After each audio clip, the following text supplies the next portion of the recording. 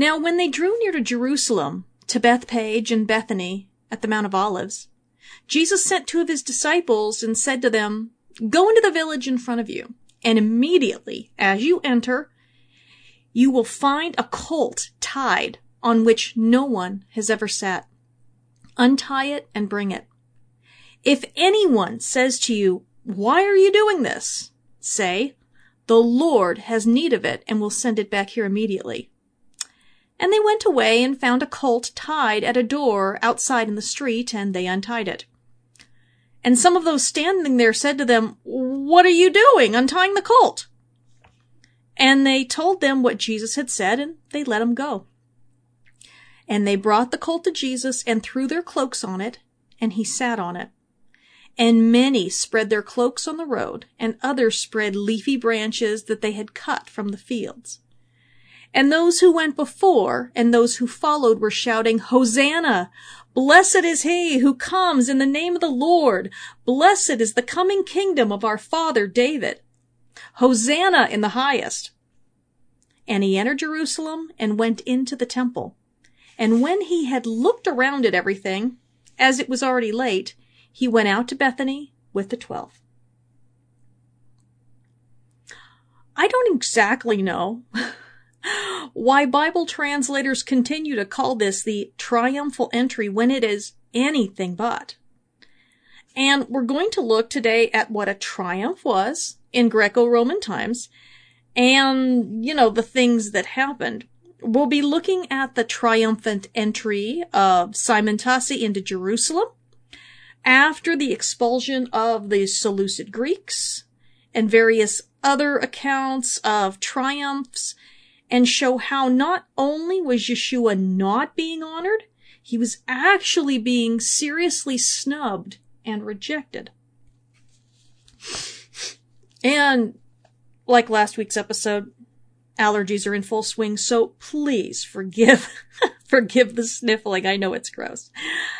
Hi, I am Tyler Dawn Rosenquist, and welcome to Character in Context, where I teach the historical and ancient sociological context of Scripture with an eye to developing the character of the Messiah. If you prefer written material, I have 5 years worth of blog at theancientbridge.com, as well as my 6 books available on Amazon, including a 4-volume curriculum series dedicated to teaching scriptural context in a way that even kids can understand it, called Context for Kids. And I have 2 video channels on YouTube with free Bible teachings for both adults and kids. You can find the links for those on my website.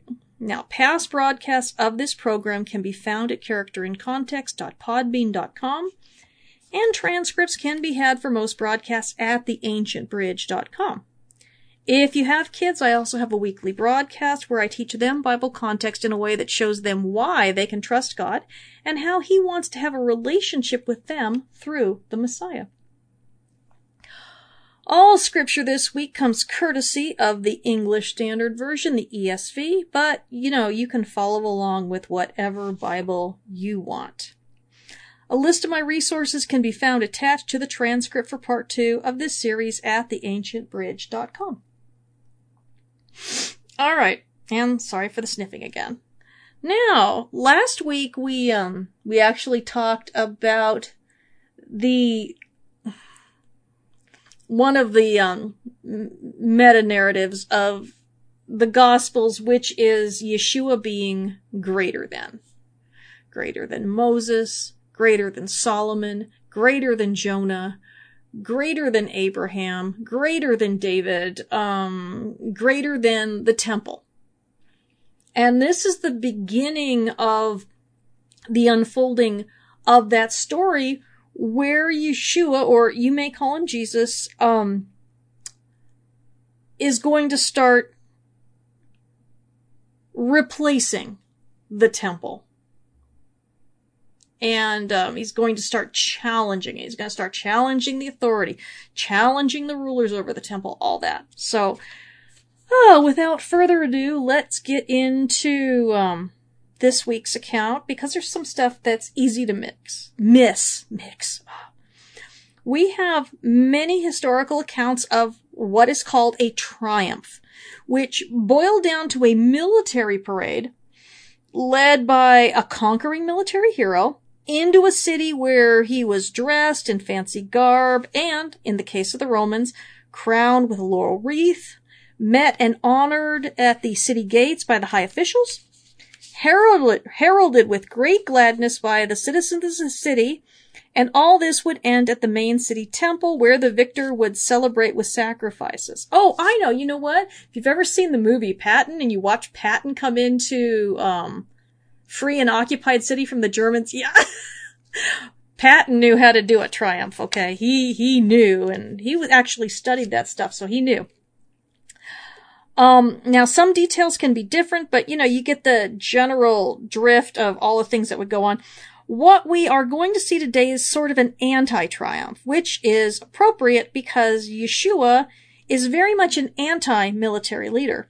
He doesn't come into Jerusalem on a beautiful white horse like Alexander the Great, or by a 4-horse-drawn chariot like a Caesar, or even on a mule like David or Solomon. And if you've never seen a mule, they are a sterile cross between a horse and a donkey. So, oftentimes bigger than a donkey, and some are gorgeously majestic. Check out the mules that the Amish breed. Oh my gosh, beautiful. Yeshua not only comes on a lowly donkey, but on the colt of a donkey. And he isn't leading a train of captives and booty that the world would recognize because he has been kicking demons to the curb, and undoubtedly, some of the people following him that day were those whom he had delivered. Now, the city leaders won't be there to do anything except criticize, and Mark doesn't show them present at all. But the other gospel writers record their words, all right? And he's going to go up to the temple and will not offer a sacrifice or even say one word. So, I call this an untriumphal triumph. Just one more indicator that Yeshua is everything the first century Jewish people were not expecting in a king. And yet all the hints are there that he is just that. But it's a whole lot easier after the fact and, with a narrator. So let's dive into the text and see how all this plays out. Starting chapter 11, verse 1, Now when they drew near to Jerusalem, to Bethpage and Bethany, at the Mount of Olives, Jesus sent 2 of his disciples. And this will be day 1 as far as the temple controversies go. Okay? Day 1 in Jerusalem. We have now reached the end of the way discourse. You remember all the hodos? That has taken us from the end of chapter 8 through the beginning of chapter 11. They've reached their final destination. So from this point on, Yeshua will always be in conflict with all of the authority and leadership groups from this point on. That was redundant. In fact, he will even personally provoke the final showdown by repeatedly acting the part of prophet within and outside the temple grounds. There will be no more healing accounts either. I mentioned previously that the walk up to Jerusalem was just that, up. A 6 to 7 hour walk, 15 miles on Roman roads with an elevation gain of 3,400 feet.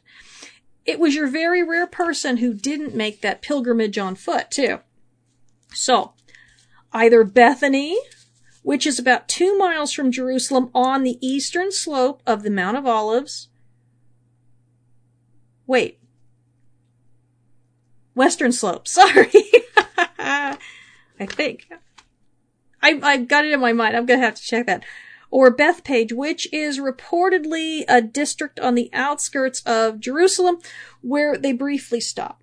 From Bethany, pilgrims would travel across the Kidron Valley to the northern gate of Jerusalem, leading them into Bethpage. And as usual, Yeshua sends 2 disciples.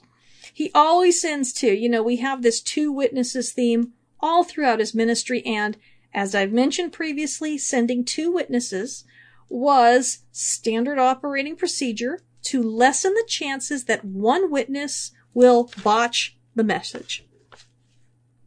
It's why we see 2 witnesses in Revelation, and that isn't Elijah and Moses, that's representative of us as his messengers.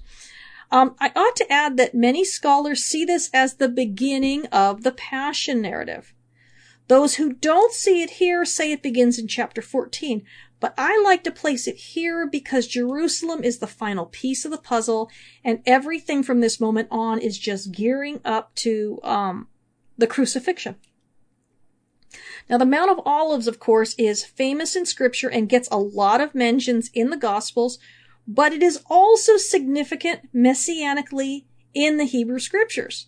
Let's look at Zechariah 14, verses 3 through 4, and Ezekiel 43, 2 through 5.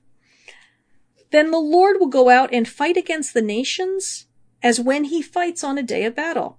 On that day his feet shall stand on the Mount of Olives that lies before Jerusalem on the east, and the Mount of Olives shall be split in two from east to west by a very wide valley, so that one half of the mount shall move northward and the other half southward.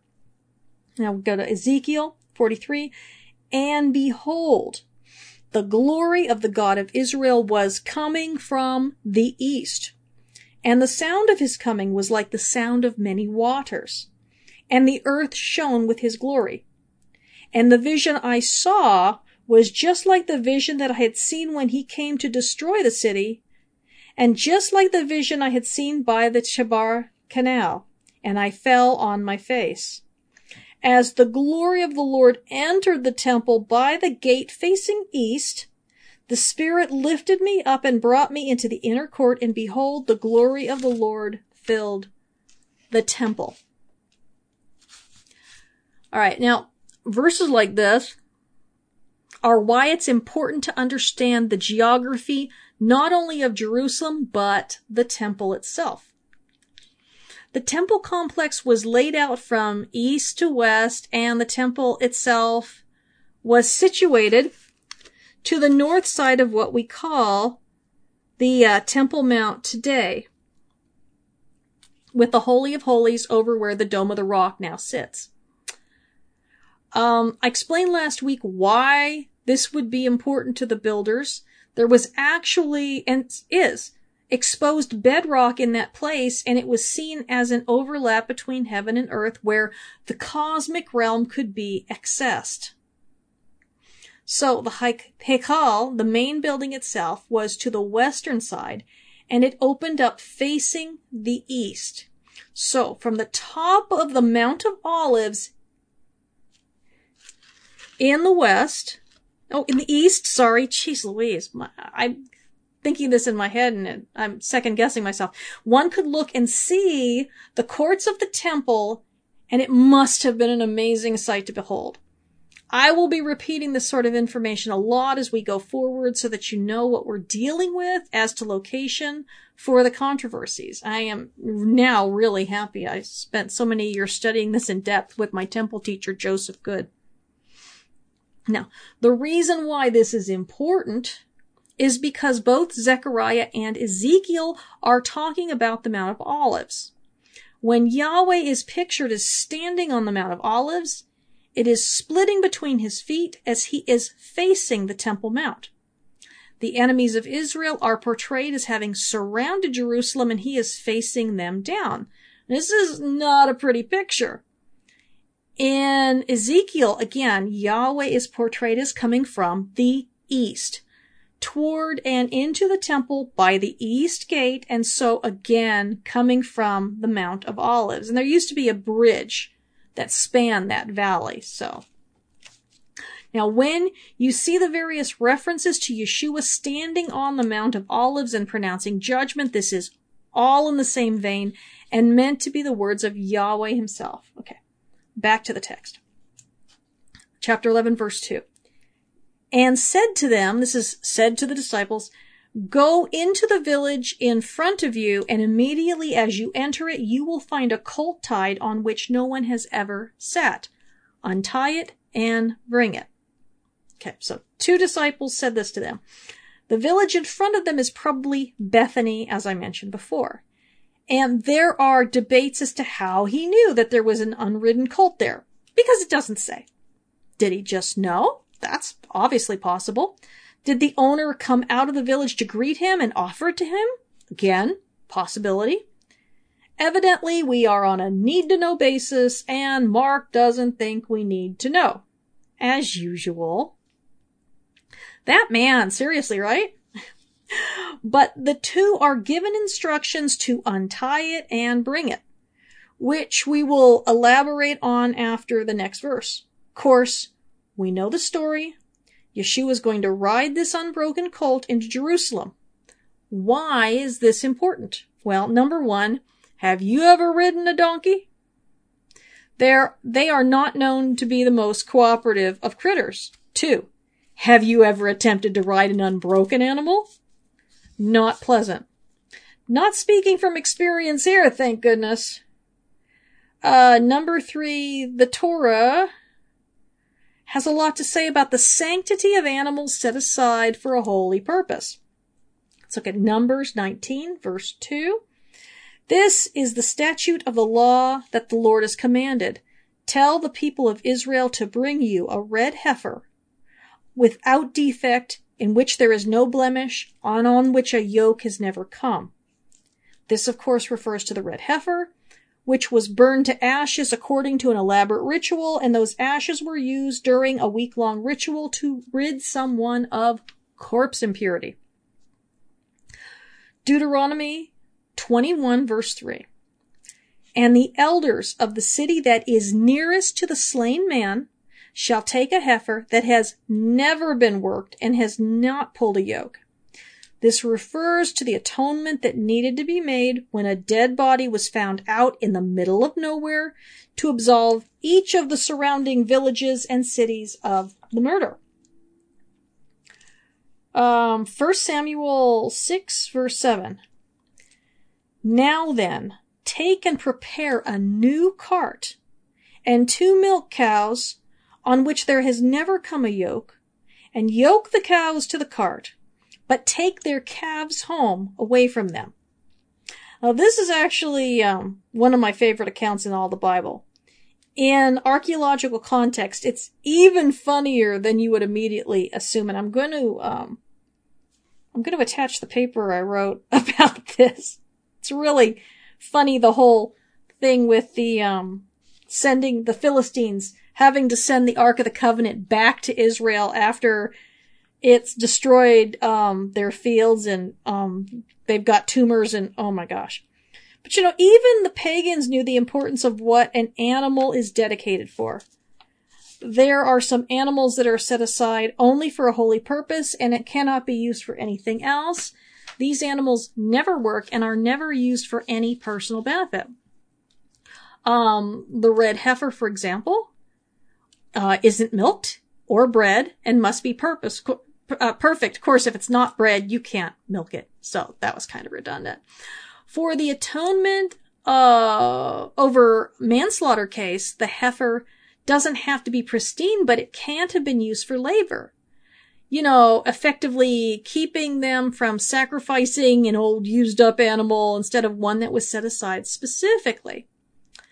In the case of Philistines, 2 milk cows with calves, they don't know how to pull together with a yoke, which is a learned skill, and they have to be separated from their calves for them to pull the cart in the right direction properly together and leave their calves would be a miracle. A sure sign that God was directing their actions. Now, in similar fashion, if Yeshua can easily ride an unbroken colt, it's another sign that he's the Messiah, God's son.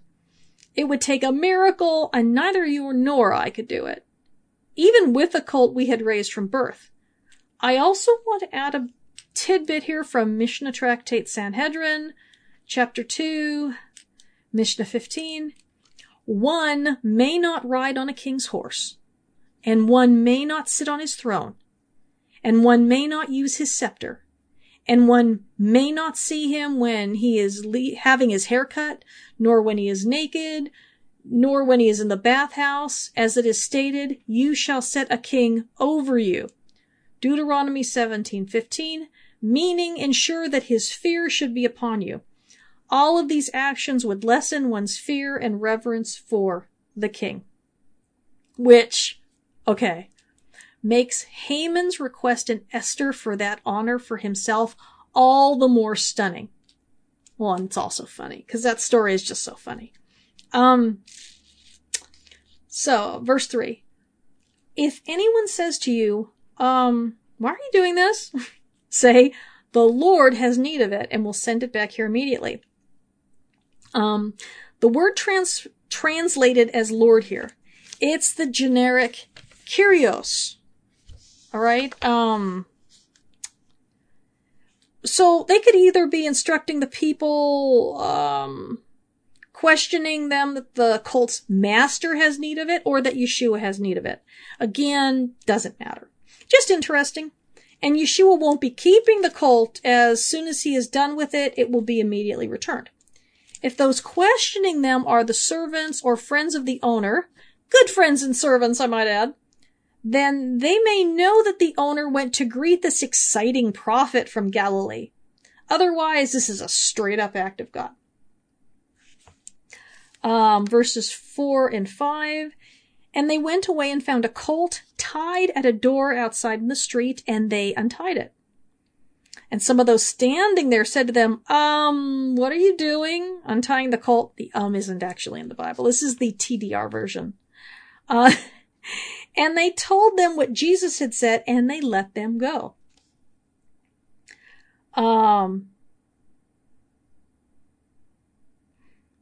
Just a rehashing of what was said, no new information here. And about the word colt. It's generic. A translation of polos, which simply means young animal. We only know this is a donkey because of Matthew 21 and John 12, which describe its mother as an onos, or donkey, and an onarion, young donkey, respectively. Okay, so without John's witness, this could have possibly been a mule, which can also have a donkey for a mother, obviously. Okay. So, verse 7, and they brought the colt to Jesus and threw their cloaks on it, and he sat on it. So, excuse me with all the sniffing. So the two disciples return with the unbroken donkey, and they put their own cloaks on its back. Now, remember, they have all heard the 3 death predictions that we find in at the end of Mark chapter 8, another one in chapter 9, and another one in chapter 10. But if Yeshua is planning on riding into Jerusalem, then something that it just wasn't done by pilgrims, and therefore had to be seen as some sort of statement. And I think they saw some hope there, and maybe a chance to change Yeshua's mind. This is all me, by the way. This is not supported in the text. This is me just saying, this is what I suspect, given their track record. In any event, I think they were eager about this. Is he sits himself on this colt, and it doesn't even protest. I mean, it would have to be really puzzling. Now, perhaps this is a sign that things are going to be better than their worst fears, which is really all they've had up until this point. Maybe if they whipped up the crowds into enough of a frenzy, they wouldn't allow Yeshua to be killed by the leadership. Maybe the leadership would accept him and not turn him over to the Gentiles as Yeshua predicted. After all, if they could get enough people on his side, no one would dare touch him. I mean, what would happen? He would would he be ultimately accepted or rejected? Could they change his fate? I mean, this is the only time Yeshua is ever portrayed as doing anything other than walking or riding in a boat. Something was up. I'll be back in just a few minutes.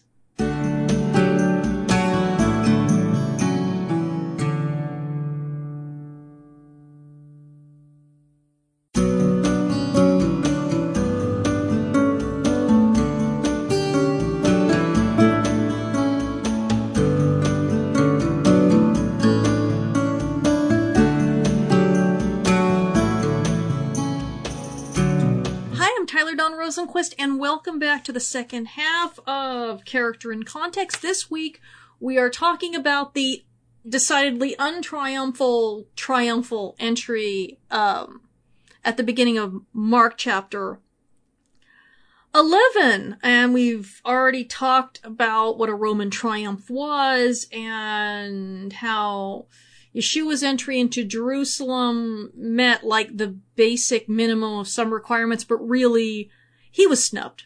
Okay? He was snubbed. Although the disciples, I believe, had everybody whipped up into a frenzy and they were excited, all the people who should be paying homage to their king were decidedly absent in Mark's gospel, and in the other gospels, they were actually insulting him. All right? So, he comes in, this is kind of a hopeful situation, and I'm thinking especially for the disciples, because, maybe a miracle will happen here, and he won't die, they'll just crown him king, everything will go swimmingly, but, why would they even have any scriptural reason to be hopeful? Maybe they knew the verse, Zechariah 9:9, "Rejoice greatly, O daughter of Zion. Shout aloud, O daughter of Jerusalem. Behold, your king is coming to you. Righteous and having salvation is he, humble and mounted on a donkey, on a colt, the foal of a donkey." Rabbi Eliezer, who lived shortly after Yeshua, had this to say in a commentary on Zechariah 8:10,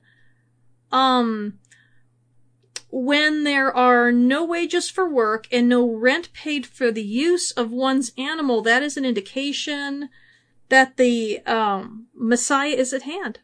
That the coming of the Messiah is at hand, As we see no rent paid for using someone else's donkey here, I find that really fascinating. We do not know what beliefs were in play during the first century or how widespread it was, but I do find it interesting that this made it into the Talmud. Yes, I think this was in the Talmud. Oh, I didn't put a citation. Dang it. I will try and find it when I put in the transcript. I will hopefully remember. Anyway, one more in Genesis 49. Verses 10 through 11, "The scepter shall not depart from Jerusalem, nor the ruler's staff from between his feet, until tribute comes to him, and to him shall be the obedience of the peoples, binding his foal to the vine, and his donkey's colt to the choice vine. He has washed his garments in wine, and his vesture in the blood of grapes." All right, and so wow. So we're going to go back to chapter 11. Here's verse 8. "And many spread their cloaks on the road, and others spread leafy branches that they had cut from the fields." Let's look real quick here at the triumphal entry, triumph of Simon Tassi when he entered Jerusalem after the expulsion of the Seleucid, the enemy forces, and the cleansing of the citadel. This is 1 Maccabees chapter 13, starting in verse 51. "On the 23rd day of the second month, in the 171st year, the Jews entered it with praise and palm branches, and with harps and cymbals and stringed instruments, and with hymns and songs, because a great enemy had been crushed and removed from Israel. Simon decreed that very year that they should celebrate this day with rejoicing. He strengthened the fortifications of the Temple Hill alongside the citadel, and he and his men lived there." And that's from the New Revised Standard Version, which actually has the apocryphal books in it. This was a glorious day. Make no mistake. Talking about the events from First Maccabees. Their enemies had been cleared out of Jerusalem again, and Judea was independent, thanks in no small part to their treaty of mutual assistance with Rome, which is ironic considering the fact that Rome had to step in later to take the country from his great-grandsons, who made a horrible mess of a civil war in the country by fighting one another for supremacy. Everyone's celebrating with singing and palm branches. Simon had just negotiated a great political victory after a string of military conquests. The human enemies were crushed and expelled, and this shouldn't be overlooked, all right? In chapter 14, they made Simon both priest and prince, not king, prince, until such time as a, quote, trustworthy prophet should arise, unquote, to tell them what to do. They did not make him king because they were dedicated to the restoration of David's throne, but made him prince as a stopgap measure in the meantime. And that actually worked for his generation and the next, which is John Hyrcanus. Not so much after that. But we have a triumphal entry after a military victory, the praising, the waving of palm fronds. He was a priest, so there were undoubtedly sacrifices. And later he was honored by all the Judean leadership and given accolades and titles. That is what we will need to compare Yeshua's entry into Jerusalem to. And yes, I ended a sentence with a preposition. You can just deal with it. Okay, so many people wonder if they were suspecting that Yeshua might be that prophet they had been waiting for. Certainly making this prophetic announcement by riding into town, in light of Zechariah 9:9, or even if the bulk of them didn't know it, this was an oddity. As the group came into town, there must have been whispers of the healing of the blind man and all his other works. We already know from earlier that the speculation about his identity was very widespread. Was he Elijah or John the Baptist come back to life? No one knew. But they were throwing their cloaks on the road, a dusty road where there would either be fresh or trampled in manure, even though they did keep the streets fairly clean. But this must have been fairly orderly because the Roman authorities didn't stop them or step in. That's very important. We're going to notice that time and again, the Roman authorities not stepping in. Verse 9. And those who went before and those who followed were shouting, Hosanna! Blessed is he who comes in the name of the Lord. So far, so good. We have another reference to those in the crowd who went before and those who came after. We saw that in 1032, they were described as amazed and afraid, respectively.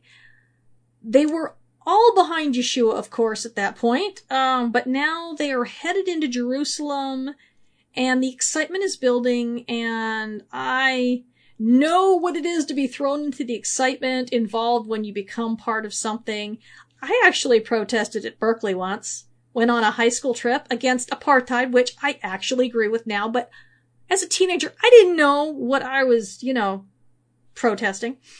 So I look back with zero regrets. But like I said, I knew nothing about what they were protesting. But the atmosphere was just electric and infectious. Was this organic, what was happening here, or were the disciples stirring up the crowd? We know how ambitious they were, and they didn't really like Yeshua's plans. So let's talk about Psalm 119 really quick. It's an important psalm. It's a military psalm. The verse in question that is being chanted here is the Hallel. Psalm 118, verses 25 and 26. Lord, save us. Lord, grant us success. Blessed is he who comes in the name of the Lord. From the house of the Lord we bless you. And according to Mishnah Tractate Sukkah, chapter 3, Mishnah's Mishnayot, not Mishnahs, 3 through 4. This was sung at the Feast of Sukkot, or you might know it as Tabernacles, at the waving of the lulav. And let's read it here. And where in the recitation of Hallel would they wave the lulav? They would do it at the verse, thank the Lord for he is good. That appears both at the end of the beginning and the end of the psalm, and the verse, please, Lord, please save us. We see it again in Pesachim 119a. And this is important to the larger context of Mark 11 and 12. Pesachim is the Talmudic tractate on Passover, Pesach.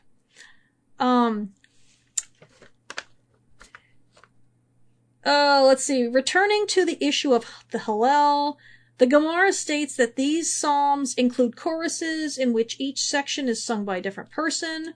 Rabbi Shmuel bar Nahmani said to Rabbi Yonatan, said that David recited, I will give thanks to you for you have answered me, which is Psalms 118:21, with regard to the success of his reign. Yeshai recited, the stone which the builders rejected have become the cornerstone, Psalms 118:22. The brothers of David recited, this is the Lord's doing, it is marvelous in our eyes, that's verse 23. Samuel the prophet recited, this is the day that the Lord has made, we will rejoice and be glad in it, that's 24. The brothers of David recited, we beseech you, Lord, save now. That's verse 25. David recited, we beseech you, Lord, make us prosper now. That's also verse 25. David recited, we beseech you, Lord, make us prosper now. Again, verse 25. Yeshai recited, blessed is he who comes in the name of the Lord. Verse 26. Samuel recited, we bless you out of the house of the Lord. Also verse 26. They all recited, the Lord is God and has given us light. Verse 27. Samuel recited, order the festival procession with boughs even to the horns of the altar. That's verse 27. David recited, you are my God and I will give thanks to you. Verse 28. They all recited, you are my God, I will exalt you. So obviously we see Psalm 118 is heavily tied to the Passover, which is of course where we are right now. Actually, as I'm recording this, it's the week of unleavened bread. But Yeshua's in town for the Passover. We're not only going to see this plea for salvation in these chapters, but the cornerstone will also be popping up in a controversy with the leadership in chapter 12. As far as Hosanna is concerned, that is a plea for physical salvation. And in 2 Samuel 14:4 and 2 Kings 6:26, we see that those cries are targeted at kings, namely at David through the woman from Tekoa and at King Jehoram by the woman of Samaria during a siege. But in saying, blessed is he who comes in the name of the Lord, they are at least recognizing Yeshua as the agent of Yahweh, even though he is far more than that. And think, okay, just for a moment on how he entered the city versus how he will leave. All of these people, many of whom were likely blessed by his ministry, will forsake him, and his disciples will be nowhere to be found. And people are fickle. Now, verse 10, blessed is the coming kingdom of our father David, Hosanna in the highest. Now, this little gem is another matter entirely. You can't find it in a psalm. In fact, you can't find it anywhere in Jewish literature. It's unique, and that's not all. It's nationalistic. It's a nationalistic slogan that is out of time and out of place. It's entirely political, and although Yeshua is political, he isn't political in that way. Just like he isn't particularly interested in prospering the good old US of A, he isn't interested in bringing David's kingdom back the way it was either. He's not interested in the glory days, or in what the Jews of his day were longing for. It's too small, too xenophobic. Yeshua is aiming to be the king of the world, but not by military force. He is going to lead captivity captive. The coming kingdom of our father David, as they imagined it, a military reality, where they ended up being on top again. It's a nice sounding idea if you're Jewish, but it allows the rest of the world to go to hell. It allows God to lose. The prophets were dropping hints, everywhere. Ones that the Qumran community, at the very least, like to edit out from their writings. If you remember, we talked about them doing that last week. Verse 11, and he entered Jerusalem and went into the temple, and when he had looked around at everything, as it was already late, he went out to Bethany with the 12. It just ends and we're like, what the snot? He comes in, he's cheered on by the crowds, and he goes to the temple, looks around, just leaves. Like, what a total downer. So what the heck? Remember, I told you that a conquering and victorious king would come into the city, be greeted by the leadership, didn't happen, be given gifts, didn't happen, would make a parade up to the temple where he would dismount and honor the gods with a sacrifice. Why didn't Yeshua follow the pattern and make a sacrifice? I mean, certainly he'd offered sacrifices before.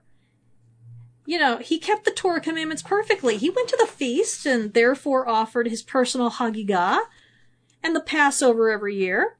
He paid his temple tax and was therefore a participant in the community daily and festival sacrifices. So what happened?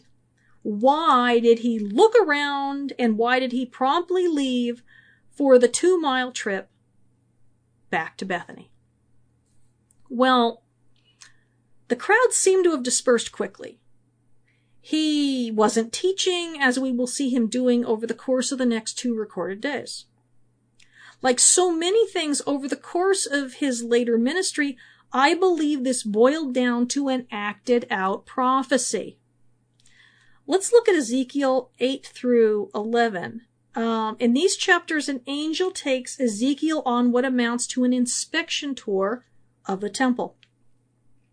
They literally go and look around at everything, and while there, Ezekiel sees terrible abominations being committed by the leadership.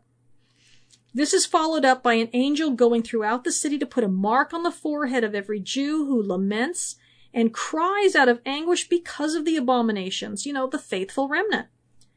Everyone without this mark is subject to judgment. Then, in the next chapter, we see the glory of Yahweh leaving the temple, and the glory never returned to the second temple, even though Yahweh commanded Haggai to rebuild. And yet, Yahweh declared that the glory of the second temple would be greater than the first, which was a mystery until Yeshua walked in and made it greater. In chapter 11, the leadership is judged, and the nation is condemned to be scattered amongst the nations, but Yahweh promises to regather them, remove their hearts of stone, give them a new spirit, and unify them. Give them one heart, okay? So what does this have to do with what we've already seen? Now, the second temple, like the first, has become full of abominable things. Sure, they don't have pagan altars and idols, but we will find them carrying the very coins they condemn as idolatrous because they bear Caesar's image. It's become a place rife with corruption and oppression and greed, which are every bit as abominable as idolatry. Those who have prospered under this system are now going to reject, repulse, and try to entrap Yeshua. In doing so, they will utterly reject and drive out Yahweh from amongst them. The spirit of Yahweh that used to reside in the tabernacle and the first temple is now in Yeshua, the greater tabernacle. A tabernacle being a mobile temple. That's what a temple was. It's a mobile temple, and so really, you want to know which version of the temple most faithfully So what Yeshua would be is the tabernacle, because it can move around. Now, they're going to not only behave in a treacherous manner toward him, but they will also conspire and collaborate with the Romans to kill him. As in Ezekiel, there will be a mark placed on those who lament and mourn over what has been done, those who give Yeshua their allegiance after the resurrection. But this temple, like the last one, it will be under the ban, and it will be utterly destroyed, and the leadership judged, and the people expelled from Jerusalem, and ultimately from the land again, and scattered throughout the nations. Returning only very recently, historically, almost 73 years ago, and not in large numbers. And, just a minuscule number of Jews have returned. Most prefer to live among the nations. It's safer, it's more comfortable there, it's cheaper to live in the nations. Not everywhere, but in a lot of places. So we see history repeating itself over and over again. The kingship and priests become corrupt. They lead people into rebellion against Yahweh. The temple then becomes corrupted. Jerusalem becomes filled with bloodshed. Yahweh sends his messengers, and they reject and kill them. Yahweh sends judgment and scatters his people for his own name's sake. Yahweh remembers his people and relents. He makes a way for them to return. Most refuse, and those who do return leave a lot to be desired and are soon corrupted again and worshiping him half-heartedly and oppressing one another and divorcing their wives. And again, Yahweh warns and waits and then sends judgment, and the temple gets defiled, and he allows them to recover from that, but within a generation it starts all over again. And the Romans come in because of all the infighting and evil, and then they kill the Messiah, God's final messenger, and the temple is destroyed, and they are expelled from Jerusalem. Same story again and again, not because they're Jews, but because they're human beings. Commandments are great if your heart is changed, and can be terrible if your heart's wicked. All right? The first century was a time of unbelievable wickedness and oppression. They tried keeping the commandments on steroids, but they did it in such a way that they locked God entirely out of the process. So, Yeshua comes through the city as king, as Lord, as, the Lord of the covenant who they've been seeking. And he's rejected by the leadership. He moves on to the temple. He inspects it. And as we'll see early the next morning, he rejects it entirely. He isn't going in there to cleanse the temple and convert the temple administration. So when you hear it referred to as the cleansing of the temple, no, he didn't cleanse it. He didn't cleanse anything. He judged it. And I'll show you next week. He is going to condemn them for corruption. And it will be on that very ground that they will work to plot and arrange his death, because they understood exactly what he did and what he was doing.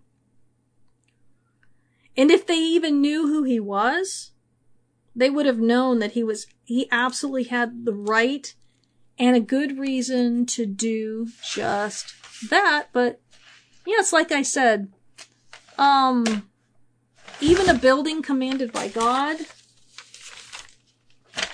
can become an idol. We see time and time again in Scripture things commanded by God to become an idol. The snake on the pole became an idol.